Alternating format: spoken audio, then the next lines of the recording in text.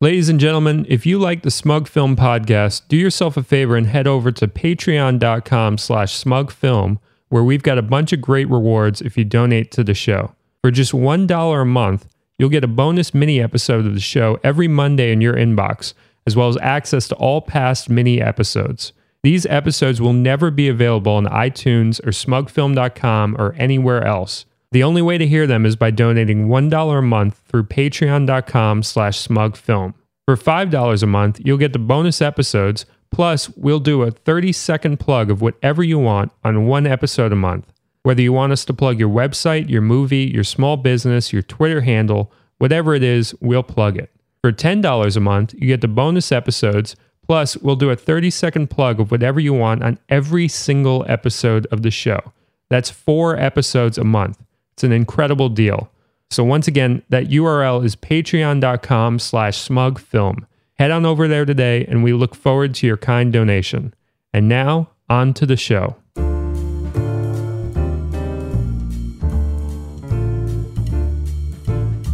Welcome to the Smug Film Podcast. I'm your host, Cody Clark. With me today is writer, director, actor, Adam Bowers. Hi. Hey. How's it going? Sorry, that was a really pathetic hi. I didn't mean to sound so Well, you weird. told me before we started recording that you're laying down for this. Yeah. So that was a very laying down hey. Yeah.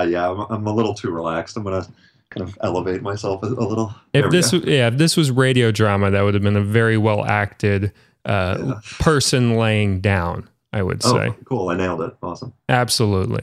So Adam Bowers has made 2 films. I've enjoyed them both very thoroughly. I like them. I'm a fan. He did New Low in 2010 and Paperback is his 2015 film, which I guess most people are going to see it this year though, right?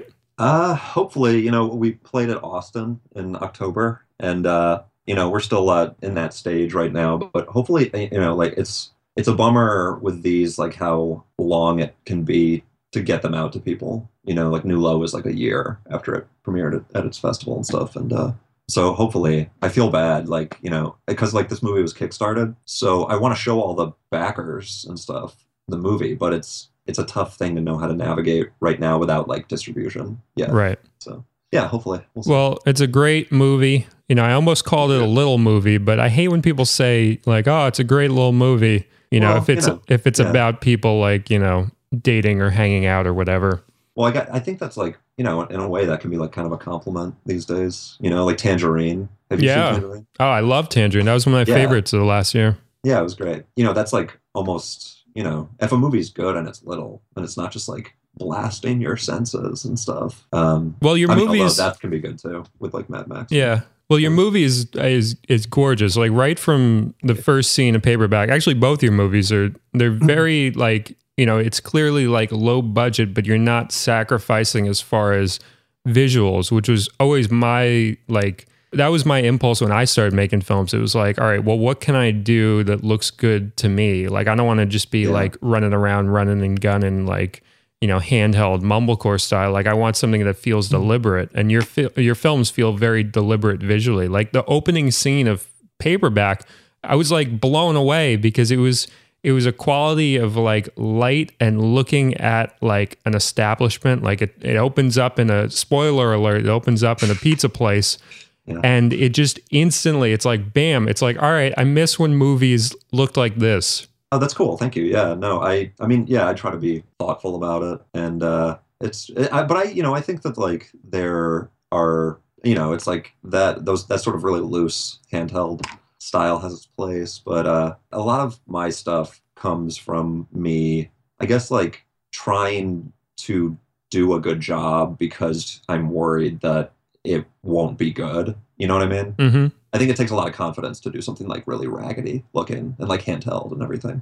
Yeah, there are movies that it absolutely works for. I don't know if are you familiar with the Safdie brothers work? Oh yeah, totally. Yeah. Yeah, Daddy Longlegs, it's got to look like that. That's the only way. No, but they have a really they do have a really beautiful aesthetic. Oh, absolutely. But yeah, no, it's just I don't know. I'm still playing with different styles as everybody is when they're in this kind of early stage of their journey as an artist. Mm-hmm. But yeah, no, I think thanks. I'm glad you enjoyed the Yeah, visualness of it. absolutely. And for those of you listening at home who maybe haven't seen these films, I guess I would describe them as guy riding a bike towards the camera heavy. You know, if you like those kind of things, and I'm a fan. Like when a movie starts out with like a guy riding a bike towards a camera, I get excited for some reason. Like My Boyfriend's Back, that like early '90s, late '80s movie. I just like guys on bikes riding towards the camera. Yeah, no, that's yeah. If you like that, then you're gonna love this movie. Yeah, there's definite moments of that occurring, and he's a really funny guy. I feel like I'm selling you to people, but Yeah, thanks. I need that. He's a nice guy. He's a funny guy. No, Yeah, give me a chance. you make really funny movies, and you have like a very distinct voice. Like you have you look like Judge Reinhold, but you're like Judge Reinhold, the auteur. Yeah. Oh, that's the greatest compliment anybody could give me. I know. I look a lot like Judge Reinhold. Have you ever met him? No, that'd be crazy. I think we would have to like one of us would have to kill the other. Well, I feel like you should like see him across at like a party, like across a sea of faces, and just look at him and just make eye contact for like a good like a couple seconds, and then just like mouth the word dad, like with a question mark, and like dad. I'll do that. And just see what happens. Yeah, I don't think Judge Reinhold and I are going to the same parties, but that'd be amazing if I randomly saw him. Isn't he like 50, 60 now or something? He's probably up there, yeah. Yeah. I mean, I hope I see Judge Reinhold at a party. That'd be great. And you've got more of like a matted hair thing going on. There's like slight poof, but it's more matted. So if you're a fan of Judge just for the hair, they're probably going to be upset when they check out your films because they're going to be like, you know what? His hair's a little too matted for that. Yeah. Don't bother if you're just one of those Judge Reinhold hair fans. Yeah. So we first met each other a couple years back. We were kind of picked by a mutual friend of ours for an interview for a magazine, which I don't know if it hasn't come out yet. I don't know if it will come out. I don't know what the deal is, but we talked for a really long time. Yeah. You could have done a book from like our conversation. I felt like if it was going to be in the magazine verbatim, like that would be like a phone book. Yeah, well, something I appreciated about talking with you, and this was a while ago, but you are, you have a very specific opinion about like what you like and what you don't like. And like you have kind of an extreme opinion about some things, I think, about movies, not like, like politically or anything. I don't know, maybe.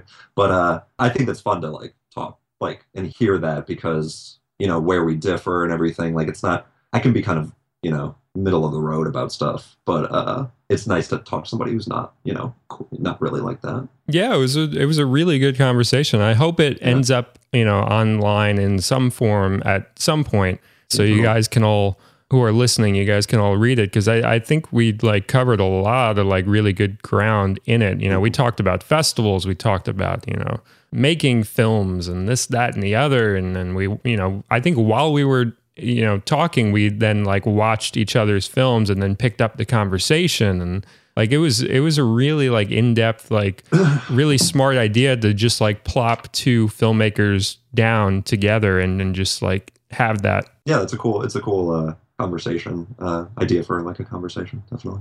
Yeah. And so with New Low, because that's the one that people are going to be able to see, what's the preferred way that they see it currently? Well, it's on like iTunes. It's free on Snag Films. Okay. Although, did you said you had like a problem with that or something? I did, yeah. It wasn't working for me. I don't know if it was like it might have been like one of those like pop-up blocker problems. Maybe. It could have been as simple as that, but theoretically you can watch it on Snag Film. Yeah.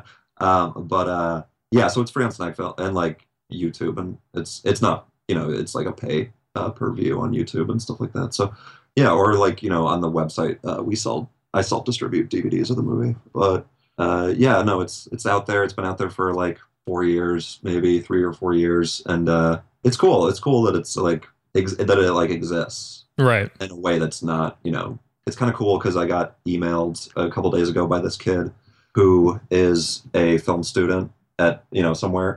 And he was asking me, he said he likes New Low a lot and he wanted to make, like his class, he had an assignment to remake a scene from a movie that they liked. So Oh he wanted a wow, scene from New Low, and that was really cool. Yeah. that's Um, awesome. That's a real honor. yeah, and it just was like, yeah, man, it's just cool to hear that it's like I don't know how that kid saw the movie, and I've that's happened to, like, when I talk to people who've seen it or whatever, it's like it's not it's no doing on my part that they saw the movie, and that's kind of a fun feel. That's what you want for your work if you're going to put all that, movies are hard, so Yeah, well, absolutely. I mean, with my own first film, Shredder, it didn't even get into any festivals. Like I tried for a while and it didn't get accepted. And then I would see like what got in, and it was like, oh, come on. Like you look at some other stuff and you're like, well, how did that get in? But like, I think I I posted online in like a couple different places, and then like it sort of piggybacked. And then like I would get like, there was an email I got from like a kid in like Scotland, and there was a kid in like Africa that like watched it and was like, oh my God, I've watched this like 5 or 6 times. Like, I'm so happy. Like I found awesome. this movie. And it's like, you don't anticipate that going in. That's not, in your mind of like, oh, I'm going to reach some, whatever. It just happens. And then Yeah. it's like, wow, you like without deliberately doing it, you made some movie that really resonated with some person that you may never meet, Totally. And I think that, like, I've been thinking about how it's just like there's so many festivals and there's so many movies that are made every year, compared to any other, point in movie history. And I feel like the one thing about that that's like, well, I don't know if it's the one thing, but like something about it that's beneficial, or just that's a cool kind of result about the way things are right now with the way film distribution is and stuff like that, and just how everybody has cameras and we're all connected and everything, is that you don't need you could put your movie on Vimeo for free, Right. or you could put it on their pay thing, and people would see it, and it's like available to everybody in the whole world. Like I just did a short that I put on Vimeo, and Vimeo, it like tells you, who is like how many views you've gotten from like each country, and that's really cool, because it's like it's surprising. Like there's people in the Middle East and Iraq and things like that have seen this short I made. Wow. So it's just, yeah, it's like I don't know how else like that could, you could do that unless you were like some huge movie without the internet.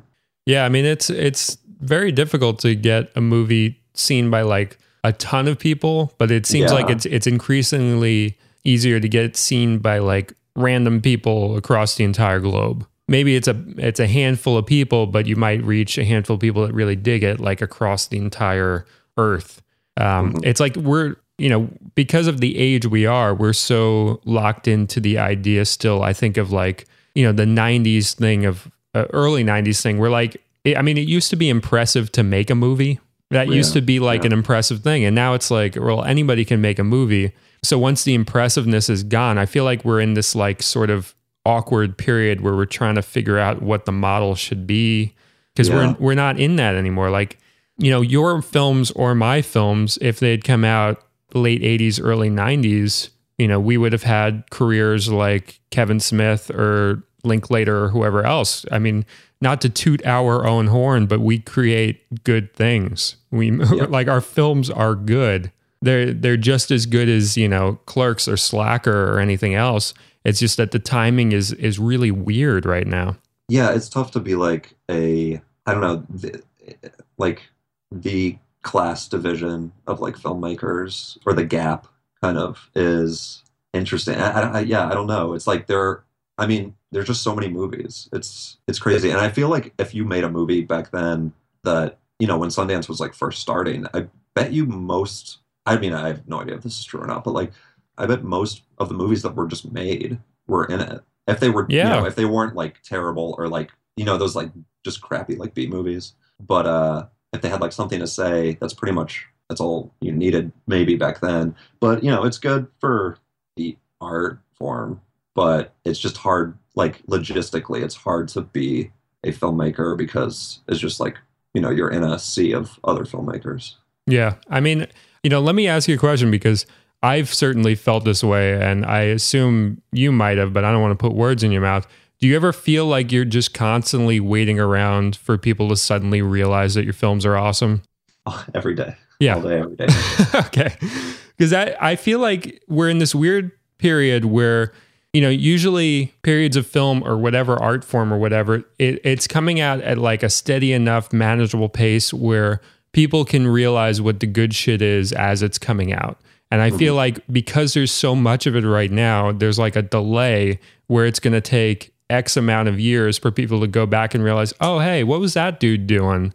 While this and that was going on. Oh, he was doing some actual interesting shit. Like that was actually like a really good, whatever. That's how I feel with shit where it's like, people talk about like a 5-second delay. It's like it feels like a 5-year delay or something. Like if I have money, if I have millions of dollars and I see New Low, I'm thinking to myself, all right, who is this guy? Let me give him some money. Let me get this going. Let me give him a series. Let me, pilot something. Like I see that and I think, all right, this is the guy. Well, that's cool. I wish you had that money too. Yeah. I don't know. Like I don't know. I feel like even movies that are on the map are still, they can be very underseen these days. Yeah. I don't know how good this movie was, but there was some movie that was like kind of like this. It was like a comedy, but it was like a horror comedy, and it was like it's like they got zapped into the movie, and they were in like a slasher movie. Was it Final Girls? Was that it? Yeah. I haven't seen it yet, but I hear good things. Yeah, it sounds like a cool movie, and it's like a movie that if it was 5 years ago, it wouldn't have gotten buried under things. But I didn't know when it was out or anything like that. It just kind of like went, and I'm sure like VOD and stuff like that, lets things have a much longer life, and that's kind of like in real terms for like people's real lives, that's kind of more what matters, I think, is like it being available on those platforms instead of in theaters.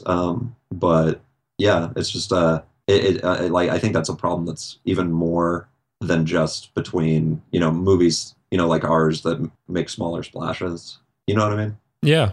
It doesn't just happen with us. I mean, like Sean Baker, it happened to for a while. Tangerine has been a great hit and, wonderful film, one of the best of 2015. If you haven't seen it, please, listeners, watch it. It's wonderful. But I remember when he did like a Kickstarter for Starlet. He needed finishing money to finish that. He needed like $50,000 and he didn't even make his goal. And he's been doing, solid work for like 10 years. Like every one of his films is good. Takeout is good. Prince of Broadway is good, etc. Like he's a really good filmmaker. And it's like when he can't raise $50,000 on Kickstarter and has to find it some other way, it's like, what chance do we have? Because like he's our guy he's like a guy that we would look up to as like, all right, he's kind of broken out. He's established that he knows how to do shit well. It's a very strange thing to see. It's like a hopelessness where it's like, it's not a hopelessness where we wouldn't continue to make films, but it's just it's a thing of, it's discouraging, but at the end of the day, we're going to make films anyway. Yeah. I mean, Kickstarter is another, it's like another example of something that's really cool about making movies right now, but also it's tough to raise money if it's close to 50,000. Like we had a Kickstarter for this second movie, and it was 39, I think was our goal, and it was really hard. It was like a full-time job, like every day at the computer trying to figure out how to, you know what I mean? Yeah. And again, like I think if there were less movies, it wouldn't be as hard, right? To raise that money and everything. So it's just it's weird to know. It's hard to know how to like navigate this, like the way things are right now, because it's just like there's so much going on, and there's so many different like types of, in terms of like film as a medium that's like video and audio together. There's so many different versions of that now, whereas before it was, it started out just movies, and then it was movies and these television shows, which were very different, in a lot of ways, like aesthetically and like how the stories were told. Things like that. Those movies and TV, like back then, I feel like they're, they follow the same kind of like language, but not quite. And TV, like you could tell like an old TV show from an old movie. Like you could tell them apart very easily. Right. They felt like distinct, different mediums. Totally. And then like now there are movies and TV and Vimeo videos, little home like iPhone videos, like Instagram, Vine. Well, it's like yeah, South Park was talking about, where like kids are watching kids play video games now, which is yeah. that's just what they're doing. Like the millions and millions of hits just watching like another person play a game than they're not playing. So there's just so sorry, many different genres now and so many different mediums that are sort of merging but not merging. Like, I mean, people talking about like video games as they're talking about like films, like now, like there are those games like Heavy Rain or whatever. Like I'm way out of the loop with video games. I'm sure I'm bringing up a video game that's 10 years old and everyone's gonna be like, oh, that's such a dated, because that shit moves so fast. But that would be an example of like a game where you're basically watching a movie. You're just pressing a button every once in a while. Yeah, video games are totally like another thing. And I think that like, you just really have to be really good, or you have to like, just keep working hard until you get really good these days, because, like paperback is kind of about that actually. Well, it's kind of about that idea that like you can be pretty good at stuff, but there's a bunch of people that are great at the exact same thing that you do, for the most part, unless you can like really find your individual voice in a way that really just doesn't offer. Like Tangerine, I think is like, there's no movie like Tangerine, and that's what's so cool about it. Right. It was a movie that only they could have made.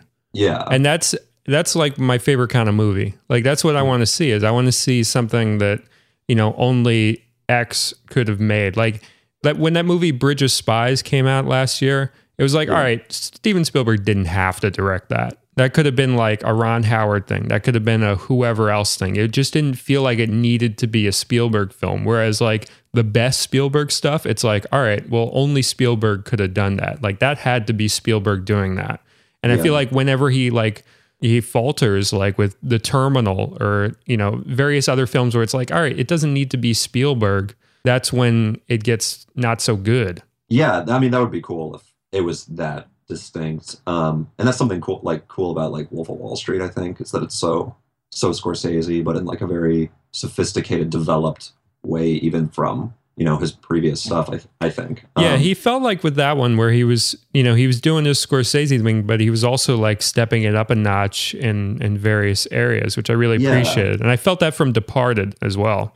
Yeah, although I tried to watch that, like I love that movie. I was like in college and everything. I have the DVD and stuff, and I tried to rewatch it a year ago maybe or something like that, and it was like too quippy or something almost. It didn't feel like it held up quite as well to me. I could see that happening. I haven't seen it in so long, but I definitely could see that from it, especially with like Alec Baldwin and stuff. Yeah, I mean it's a funny movie, but it's almost like too it's just like almost too written in a weird way.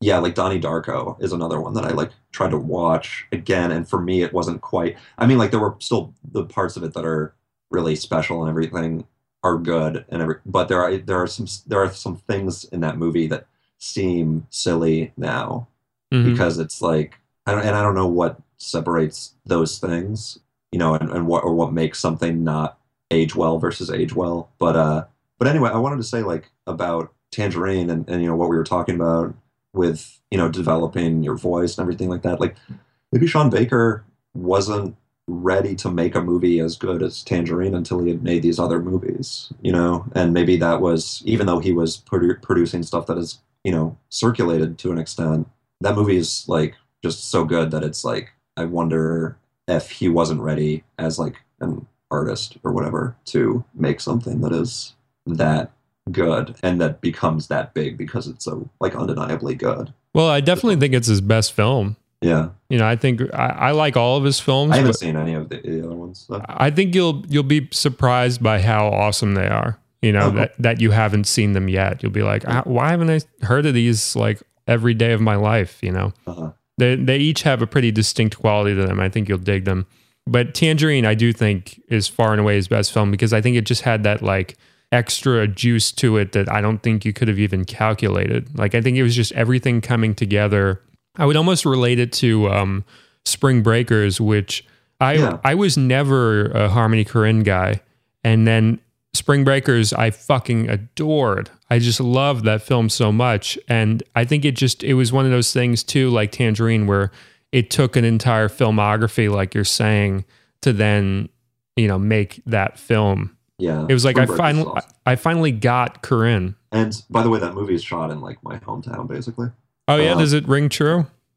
Yeah, totally. It looks like as close to what it looks like down there as any movie I've seen. But I always like it's that movie, and Magic Mike is also shot in my hometown. Mm. So those are like the two movies that are kind of captures it pretty well, I think. Now let me ask you a question about Magic Mike, because I have issues with Soderbergh as far as like the filters that he's using on like some of his more recent stuff. Like I didn't like how filtered to shit Magic Mike was, but did that ring true for that location? What do you mean when you say filter? Well, there's stuff where like he's like on a roof. I remember like earlier in the film, and it's like it's a very unnatural like yellowy filter plastered. Oh, I see what you're saying. Sure. Plastered over everything. Does that ring true like on just a indescribable level as far as that location, or does that feel like superimposed? It didn't feel superimposed. That felt pretty like that feels pretty authentic too. So that's like the vibe of that area. Kind of. I mean, it's like a Florida coastal town. So I think that both of those movies, I was like, oh, this is really capturing like this area really well, in this small like insular version of it that I'm like watching it in. I think you're from where John D'Amico's from then, because he always talks about Adaptation and Spring Breakers as the two films that truly get Florida. Oh, that's cool. Like he can look at those films and he can be like, yeah, that's it. So did Adaptation ring true for you? It's been a while since I've seen it, but yeah. But I mean, yeah, I think it did do a good job of like that sort of like mossy like swampness of it. Mm-hmm. It's a cool area. It's like very underused in movies, I think. Yeah, I mean it certainly worked tremendously well with Spring Breakers, and I almost felt like there was going to be like a sudden boom of like a ton of films set in that location, just because it just felt so exciting. Well, there's Dolphin Tale. So I haven't seen that. Oh, that's that. You know what I'm talking about? Yeah, is that was Morgan Freeman in it or something? He might have been Harry Connick Jr. He gave a great performance. But I'm looking at IMDb right now. There's a Dolphin Tale 2, by the way. Oh, I'm aware. Oh yeah, Morgan Freeman was in it. Dr. Cameron McCarthy, he played. Of course. And Chris Christopherson. Yeah. Oh, I forgot about him. Ashley Judd. That's in my hometown as well, though. Does Dolphin Tale ring true? Well, it's like a weird it's like a true story from my area. Like there's I don't know if you know what it's about. It's like they find this dolphin that doesn't have a tail. Mm-hmm. Get it?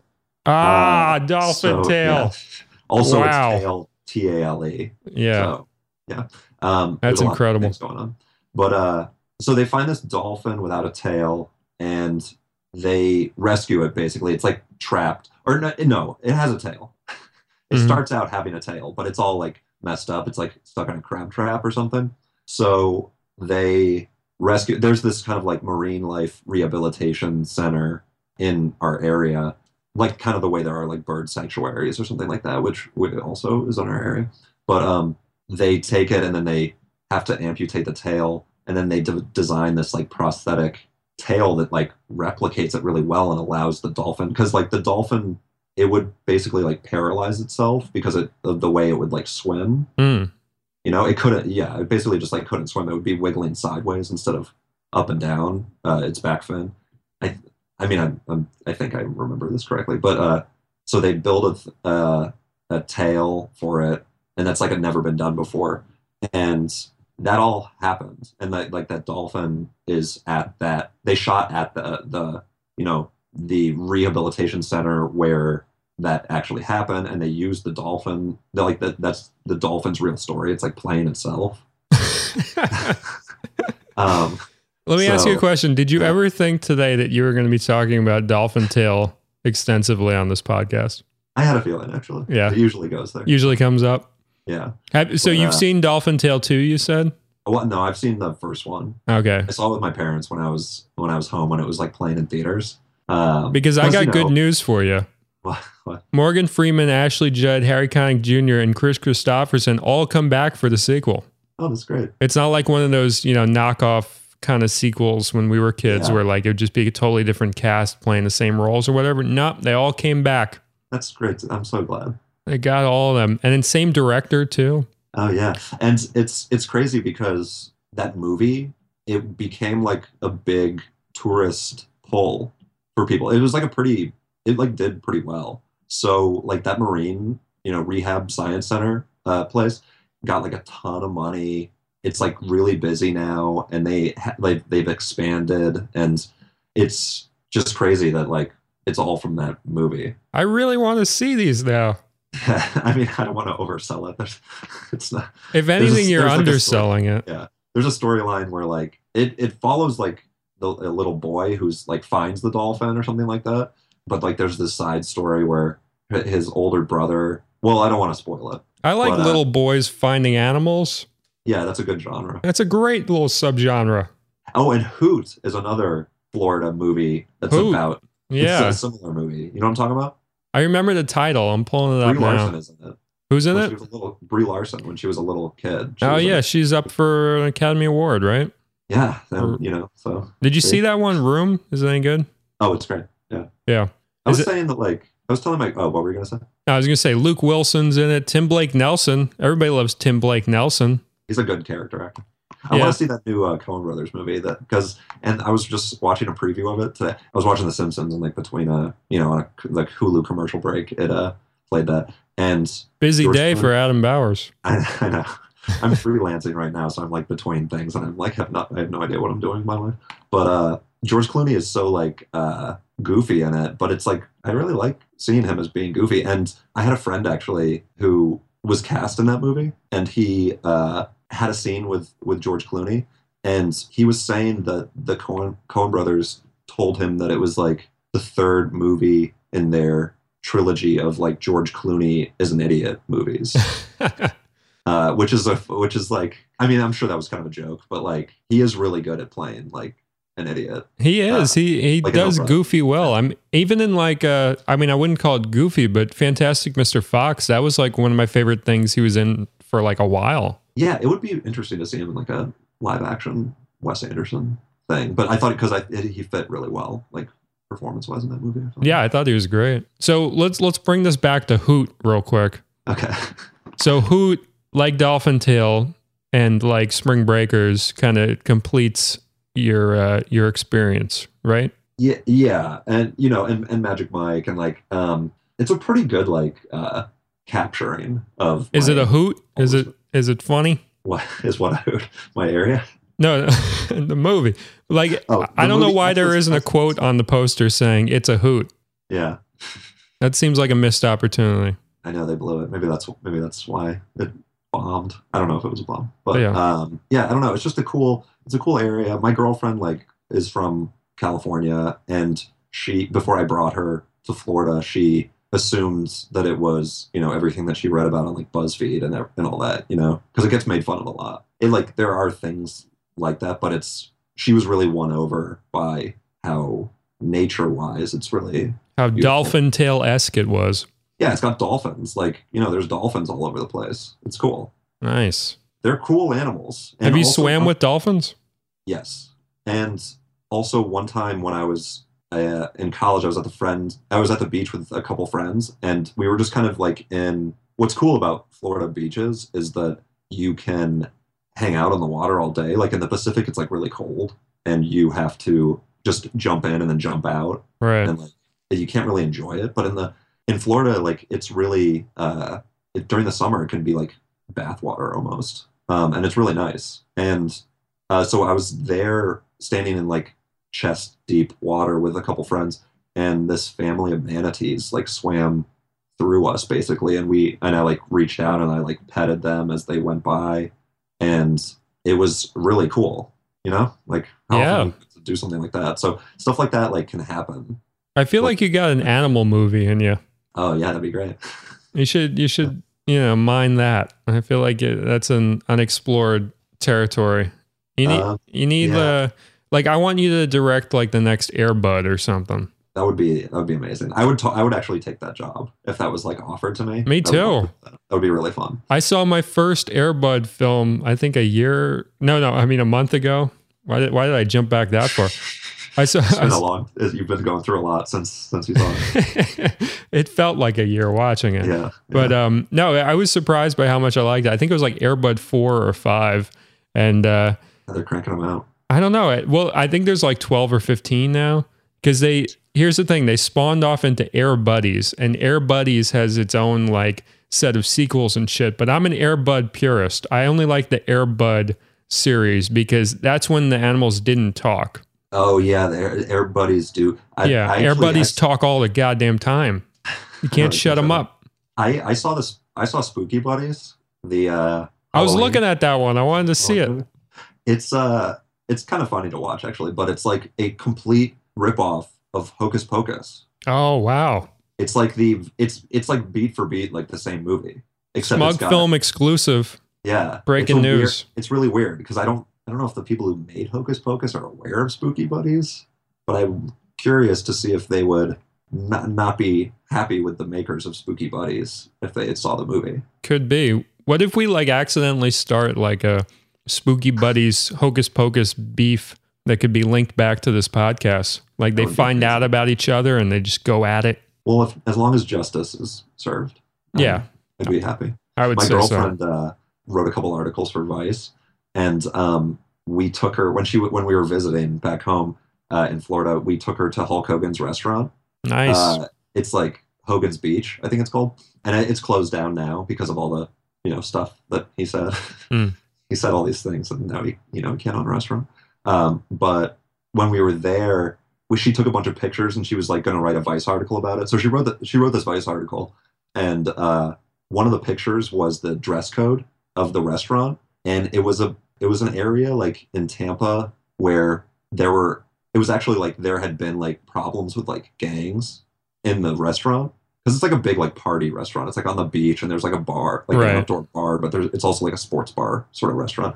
So like there were like problems with gangs and stuff. So the dress code was kind of anti-gang, but it also seemed weirdly racist. So she put up like the picture in her article. She included this picture of the dress code, and somebody on Reddit like took her picture and reposted it on Reddit, being like, "Look at this racist dress code in Hulk Hogan's new restaurant," and it became this huge thing that he had to like apologize for.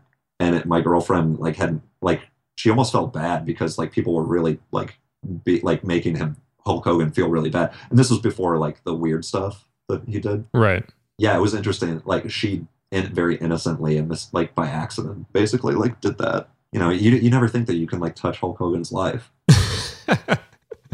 It's true. That's the power of the internet, man. Yeah, I never think about that in life. Yeah, but it's true. I could, if I really wanted to, I could touch Hulk Hogan's life in some way. All right, we're going to take a quick break here, and we'll be right back with more Adam Bowers. See you soon. Ladies and gentlemen, the Smug Film Podcast is brought to you by Jay Brunner at Bobby Slow on Twitter. That's the name Bobby and the word Slow. Follow this guy on Twitter. He supports us on Patreon. Good man, good tweets. If you like funny things, if you like people that exist, he's certainly one of them. So check out his stuff. Follow that man. Enjoy yourself while doing so. Also, if you haven't checked out Minor Key Games, do yourself a favor and do that. MinorKeyGames.com. Great computer games. Cheap, too. They're always doing some sort of sale on there.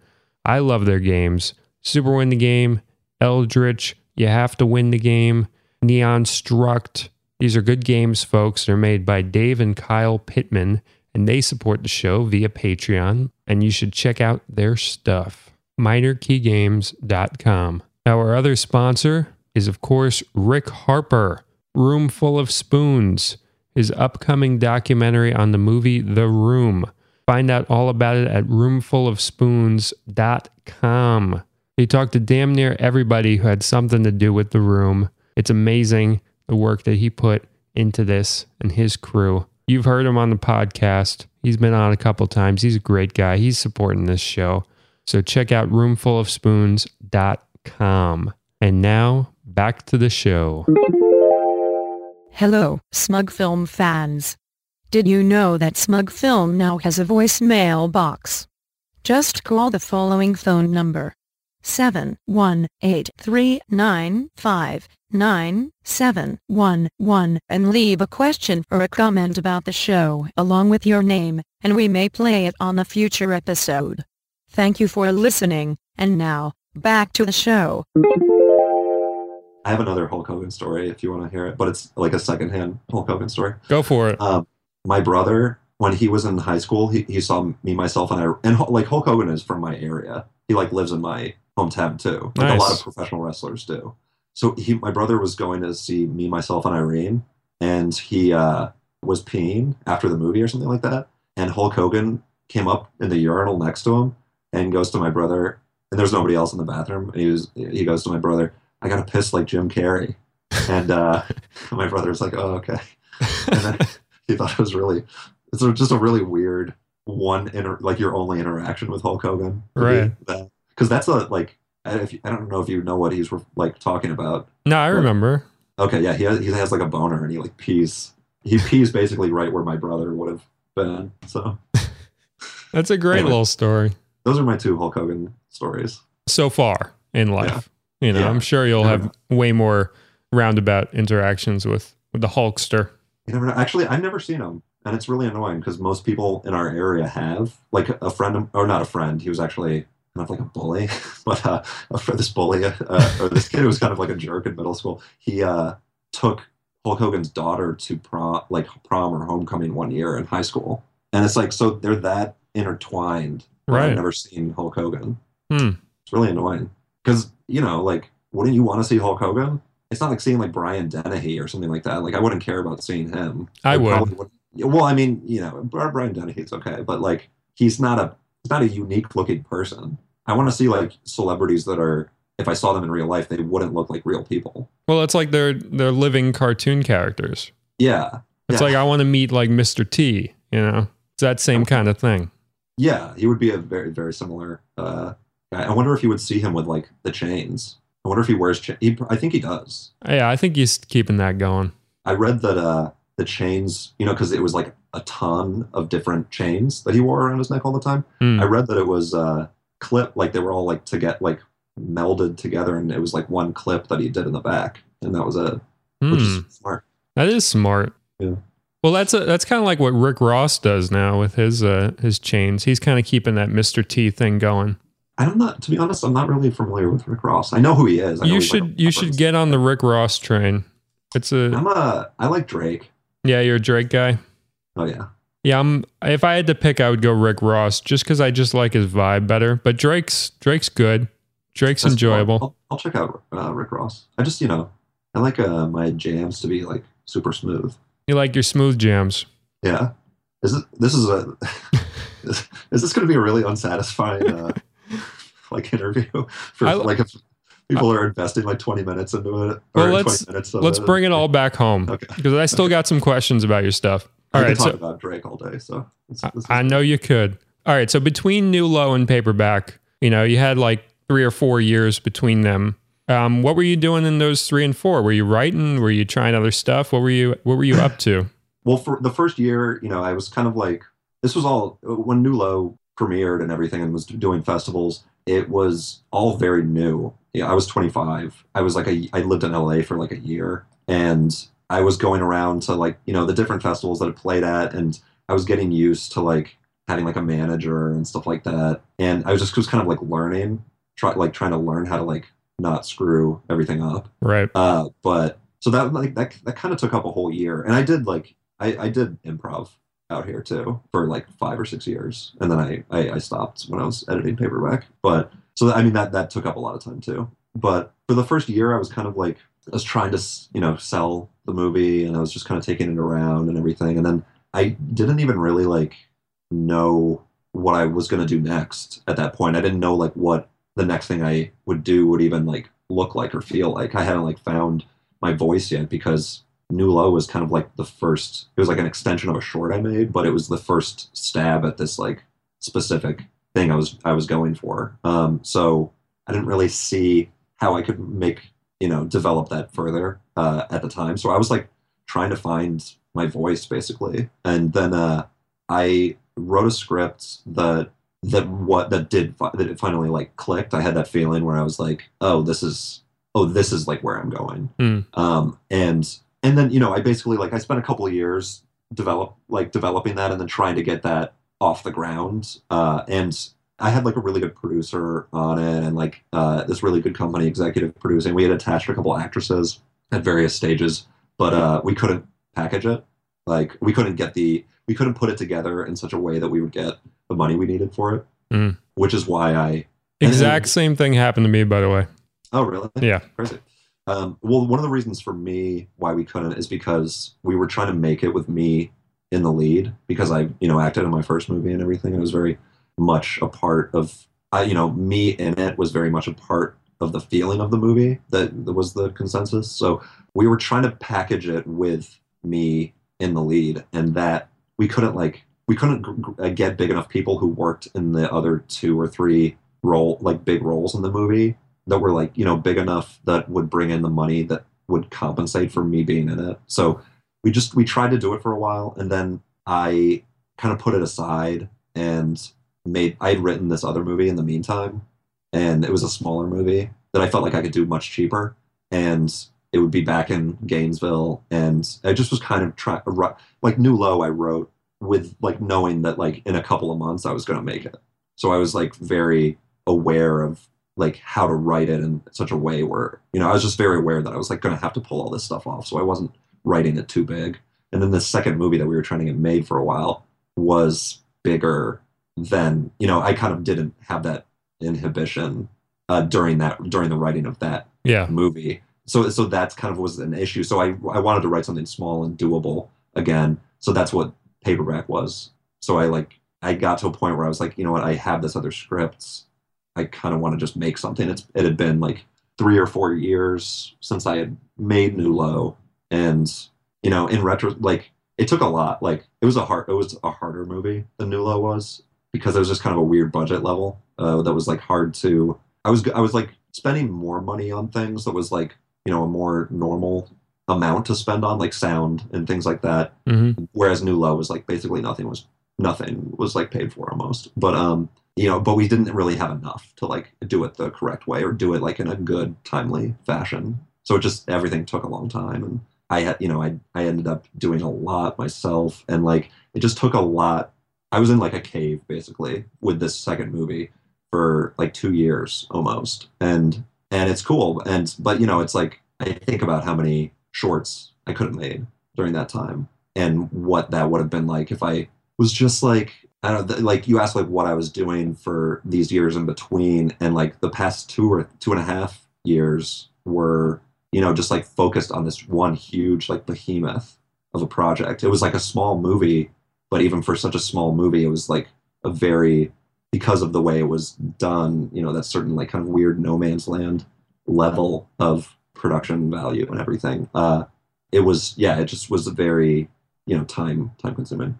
Well, luckily, the finished product hasn't suffered one bit. I mean, thanks, man. It looks, it feels, it talks like a movie. It's a really enjoyable thing, and cool. I can definitely relate to your struggle because I feel like you and me are the kind of guy where if somebody gave us like $2 million a year, we could deliver a movie a year, just like Woody Allen or anyone else. It would just come out of us. Yeah, that would be sweet. But that's not happening currently. Right. Could happen one day. You never know. But like people don't realize, like when you have low resources, things take way longer. It doesn't necessarily mean that the finished product is going to suffer. Like you can kind of finagle it and make sure that what you're creating still looks and feels good. Maybe it's not 110% true to your vision, but even people who work on hugely like budgeted films, experience that too, where it wasn't like that's true. What they want it to be. But it just takes like a really long time. It's like, I feel like if you had the resources in order, you would have made 5 films. Like, who knows? Like, I've made 2 films since 2011. And my second film was going to be, a similar situation like yours, where we had people attached. I had like a producer attached. It was developing, it was growing into something, and then it just never really happened. And I felt like I kind of got screwed out of my like idea of like, oh, I'm going to make a film a year kind of thing. It's like I feel like deprived of that trajectory that I was going on. Yeah, I mean it's a bummer when you can't take it across the finish line like that, when you actually have like a shot at making something no budget.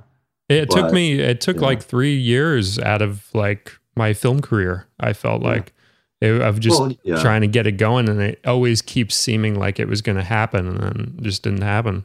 Yeah, it's tough to know how to know when to either just like let it kind of like let the gears keep turning and you focus on like another smaller thing, or I don't know. But like Joe Swanberg, he just like cranks them out, and I'm not a like huge fan of a lot of his like earlier movies, but I mean, it's just kind of like it's very clear why he's doing really well now, and he deserves to, because he's worked really hard and he's explored. He hasn't gotten bogged down. Like, he's probably like the filmmaker more than anybody that's like a perfect example of like he really is taking advantage of the time that he's making movies in. Yeah, it's kind of like that Roger Corman thing. He feels like an indie mumblecore Roger Corman, where like it's not even about the individual quality of the films anymore. It's just about creating enough that you've created some type of something. You look at Roger Corman stuff, it's very genre, and you look at his stuff, it's not like that, but it's that similar vibe of just, all right, let's just crank it out like crazy, and we'll become a thing just by doing that. We'll insist on our vision that much that we're just synonymous with a certain type of thing. Although, like, to kind of take it back to what we were talking about at the beginning with festivals and everything, like, I don't know if a Joe Swanberg would be as prominent if he was starting now, because this was like 10 years ago that all those guys started. And even when New Low played Sundance, I feel like there were a lot fewer people making movies to the extent that they are now, even in 2010, because just like it's been like only the past couple of years, I feel like, where it's been really, the access has been really easy, and like a bunch of people are getting into it, which is cool. But it's like it's tough to like stick out. But you wonder if you would hear about Joe Swanberg if it was now. I don't know. Yeah, because he could be making good stuff, and there's a lot of stuff that's made that's good that you just like don't really see. And I get it too. Like, if something is really, really good, like Whiplash, I thought was really good. Not that that's like a really small movie, but like that's a movie where I was like, oh, it makes sense why this like crossed over. Yeah, why it resonated with so many people. And Tangerine, the same. Like, it's like something that's like crazy fresh and really, really effective, like will still like wiggle its way out of the crowd. But, I feel like it's much more likely that like, even if you're making really good stuff, it's hard to stick out, because there's a lot, like if you go on Vimeo, like there's so many good shorts on Vimeo of like all different kinds. There's a lot of good things being made, and people are able to make things, and people are able to be good now instead of just like never get a chance. Yeah, I think it's like a weird timing thing too, because like I think, Whiplash or Tangerine, they're great films, but a year or two plus or minus, and they might not be as relevant as you'd think. Like, who knows if in 10 years we'll go back and watch Whiplash and be like, like we are with Donnie Darko or whatever. But sure. Like I felt with like my own stuff, when I made Shredder, you make it and you're like, all right, well, I made the thing that I wanted to make. Mm-hmm. And then that's completely separate from the fact of like people actually watching it and digging it or whatever. But I felt like that was, when I made that film, it was like I made it, 5 or 6 years too late, or 5 or 6 years too early, or like it felt either simultaneously like ahead of its time or behind its time. Because when I made it, it was definitely like a reactionary thing to like very messy cinema. Sure. That I didn't resonate with at all. But it came out, at the time of a lot of messy stuff, or maybe just right at the end of it. And I don't know like what the factor was that like no film festivals wanted it for some reason, but Yeah, that's a bummer. it just happened like that. But it's all about what people, like individuals, feel about the film at the end of the day. And like if enough individuals get to see your film and resonate with it, then it has a life. And I think we're making we're going for the individuals, when we're making our films. That seems to be our target demographic is individuals. Like single guys, you mean? Well, not necessarily single guys, but when a friend of mine once said, like, your films are made to be watched sitting in your bed with all your lights off on your laptop just by yourself. Yeah, that's cool though, I think, like, because that's something that a lot of people do now. Like, like I'll like me and my girlfriend, like a lot of times when we watch movies, we're just like laying in bed, like on a laptop. Exactly. And it's nice to watch things like that. By the way, have you heard of Two Doors Nicole? It's like a French Canadian movie. No. It reminded me a lot of Shredder, like the way it looked and stuff. You should check it out. I should. But wait, it's like TUDORS, so it's like French. So not like Two Doors. No, not like Three Doors. Three Doors Down. Oh, I remember this movie existing. I haven't seen it yet. It's good. But I will check it out. Yeah, like I don't know. It's maybe there are like laptop movies and big screen movies and phone movies. I think that's what we're realizing. I think that's what Hollywood's realizing too, is like, the big push for like big Marvel stuff. It's superhero stuff, but a lot of it is really, it's just movies that people are definitely going to go see on a big screen. Yeah, it's a spectacle. It's like that's really what they're going for. They just happen to be approaching that from a superhero aspect currently, or a franchise aspect with like Star Wars or whatever currently. But the real thing is like people are realizing there's some stuff you don't need to see in theaters. Like I'm a big champion of small film, but I'm not out there, every weekend championing it by going to theaters and seeing it, because I just don't feel like I need to. I don't feel like I gain that much from seeing it in that way. Whereas I would if I'm seeing Star Wars 7, I don't want to see it on my laptop. I want to see it big first. Yeah, totally. And I think that a lot of I don't care if people don't, like, I know some guys who make movies and ladies are, they want it to be seen in the cinema, and I don't really care. And I think that a lot of people are getting used to the idea of having their stuff watched in ways that they can't perfectly control. Like a short you make might be watched on a train on somebody's phone, and that's not like the best way maybe to watch a short, like the short, or maybe it is for the type of thing that it is. But like, I think for the most part, people are used to it now, and like used to the way we all live now, and the way we all like watch things. And I don't know, we're definitely like in a change period of like change still, where we're still all kind of trying to figure out how we feel about these different things that we've been talking about and what to do about them, or like if there is anything to do about them. Well, your film is called Paperback, and I watched it like I was reading a paperback book. Oh, that's really cool. I was laying down on my couch. Yeah.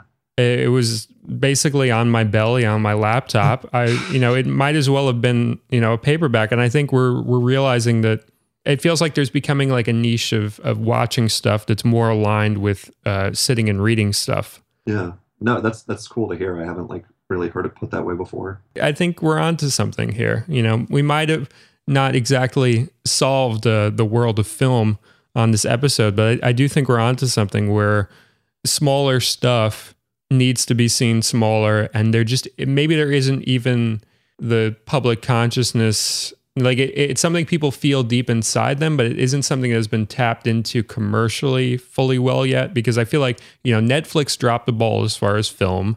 People still associate being on Netflix as like, oh, you're a film if you're on Netflix. But Netflix has said, they're like, we don't care about films anymore. We just want to do original content and like have some TV shows on there. Yeah, that's interesting. Yeah, but it's like Netflix is still the thing people associate with film, but there needs to be something else. There needs to be like something that makes sense. iTunes has tried to do it. Amazon has tried to do it, but it has to be like more of a consciously driven thing because it feels too much like an afterthought on iTunes or Amazon still. Yeah, well, I feel like a lot of companies like haven't figured out how to, because this is like part of the thing that I feel like we're in right now is like an everything is free sort of mentality, and there are ways to like still put your movie out in a way that you are able to get reimbursed for it or whatever, as like the person who made it. But yeah, I feel like a lot of companies they expect more than what people are used to giving, and that's why like they'll just be like, well, I'll just download it like illegally or whatever. I ran into this kid at Austin, and he told me that he saw New Low. He was there for like paperback, and he told me that he saw New Low. He like got it off a torrent site. I was like, oh, that's cool. Can you tell me which one? But he was there for paperback. Yeah, he was there for paperback, and like it didn't bother me at all. Yeah, and I don't know, it's still being seen, and the fact that it's like I actually looked it up and I couldn't find it torrented anywhere, if I remember right. But it's kind of cool if it's like your movie is being pirated. That's like something. Well, people wanting it is always something, I think. Yeah. But, like, again, like, I think that I try to just, like, make them and then move on and, like, forget about them and start, like, working on another thing or whatever. But, because I think you get, like, for me at least, like, that's when I'm, like, the most content, is when I'm just, like, focusing on, like, the specific, like, creating of one of these, whether it's writing or, like, shooting it or editing.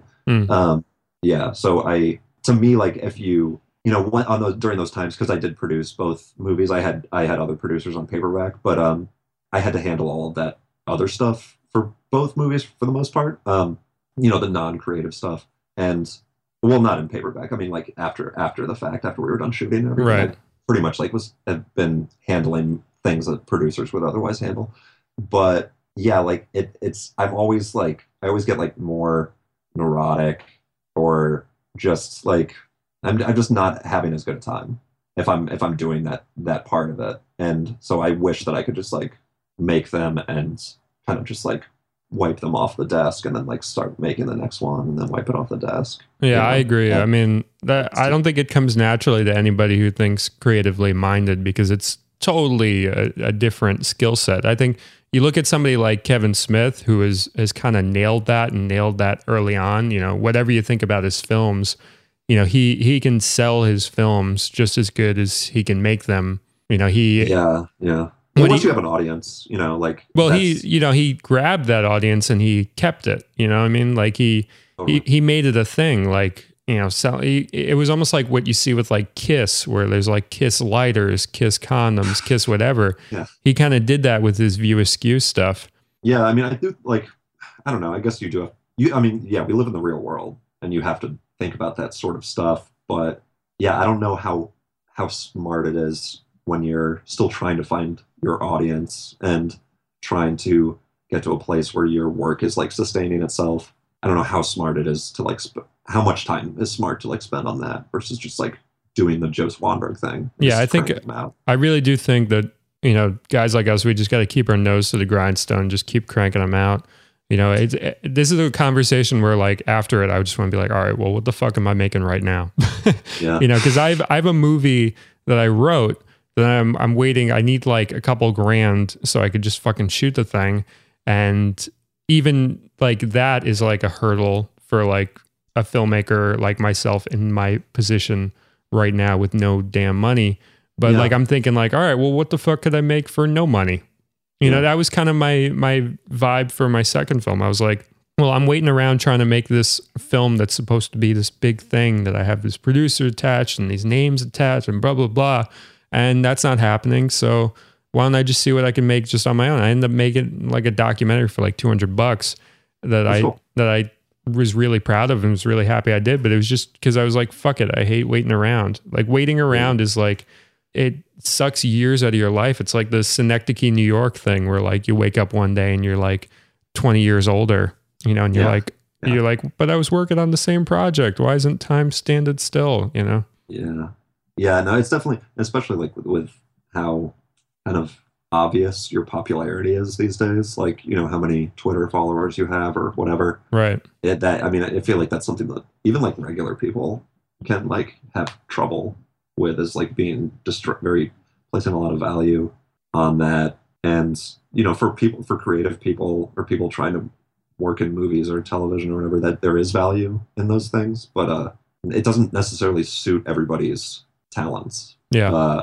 And for the people whose talents it does not suit, I wonder how, like, you know, you were saying, like, how much they should just like keep going versus trying to push it out there. I don't know. Yeah. All right, man. Well, if you're listening, you haven't seen Adam Bauer's films, well, you can only really see one of them right now. I was lucky enough to receive a screener, and I'm very grateful for that. I really enjoyed it. Oh, thanks, man. I appreciate it. And, you know, go watch New Low, figure out a way to do it, you know, whether you're doing it at iTunes, whether you're doing it at Snag Film or whatever else. Check that one out, people. If you enjoyed listening to him, I enjoyed talking to him. If you enjoyed listening to him, then I think you'll dig it. Any final thoughts for our listeners? Well, thanks for saying all that stuff, first of all. And happy to be on. It's fun to chat. And try to find New Low if you. I dare you. I dare you. Yeah, well, you dare them to find it illegally because you couldn't even find it illegally. I know, that's true. That seems to be the hardest way to see it, is illegally. Yeah. But thank you all for listening, and see you soon. Bye-bye.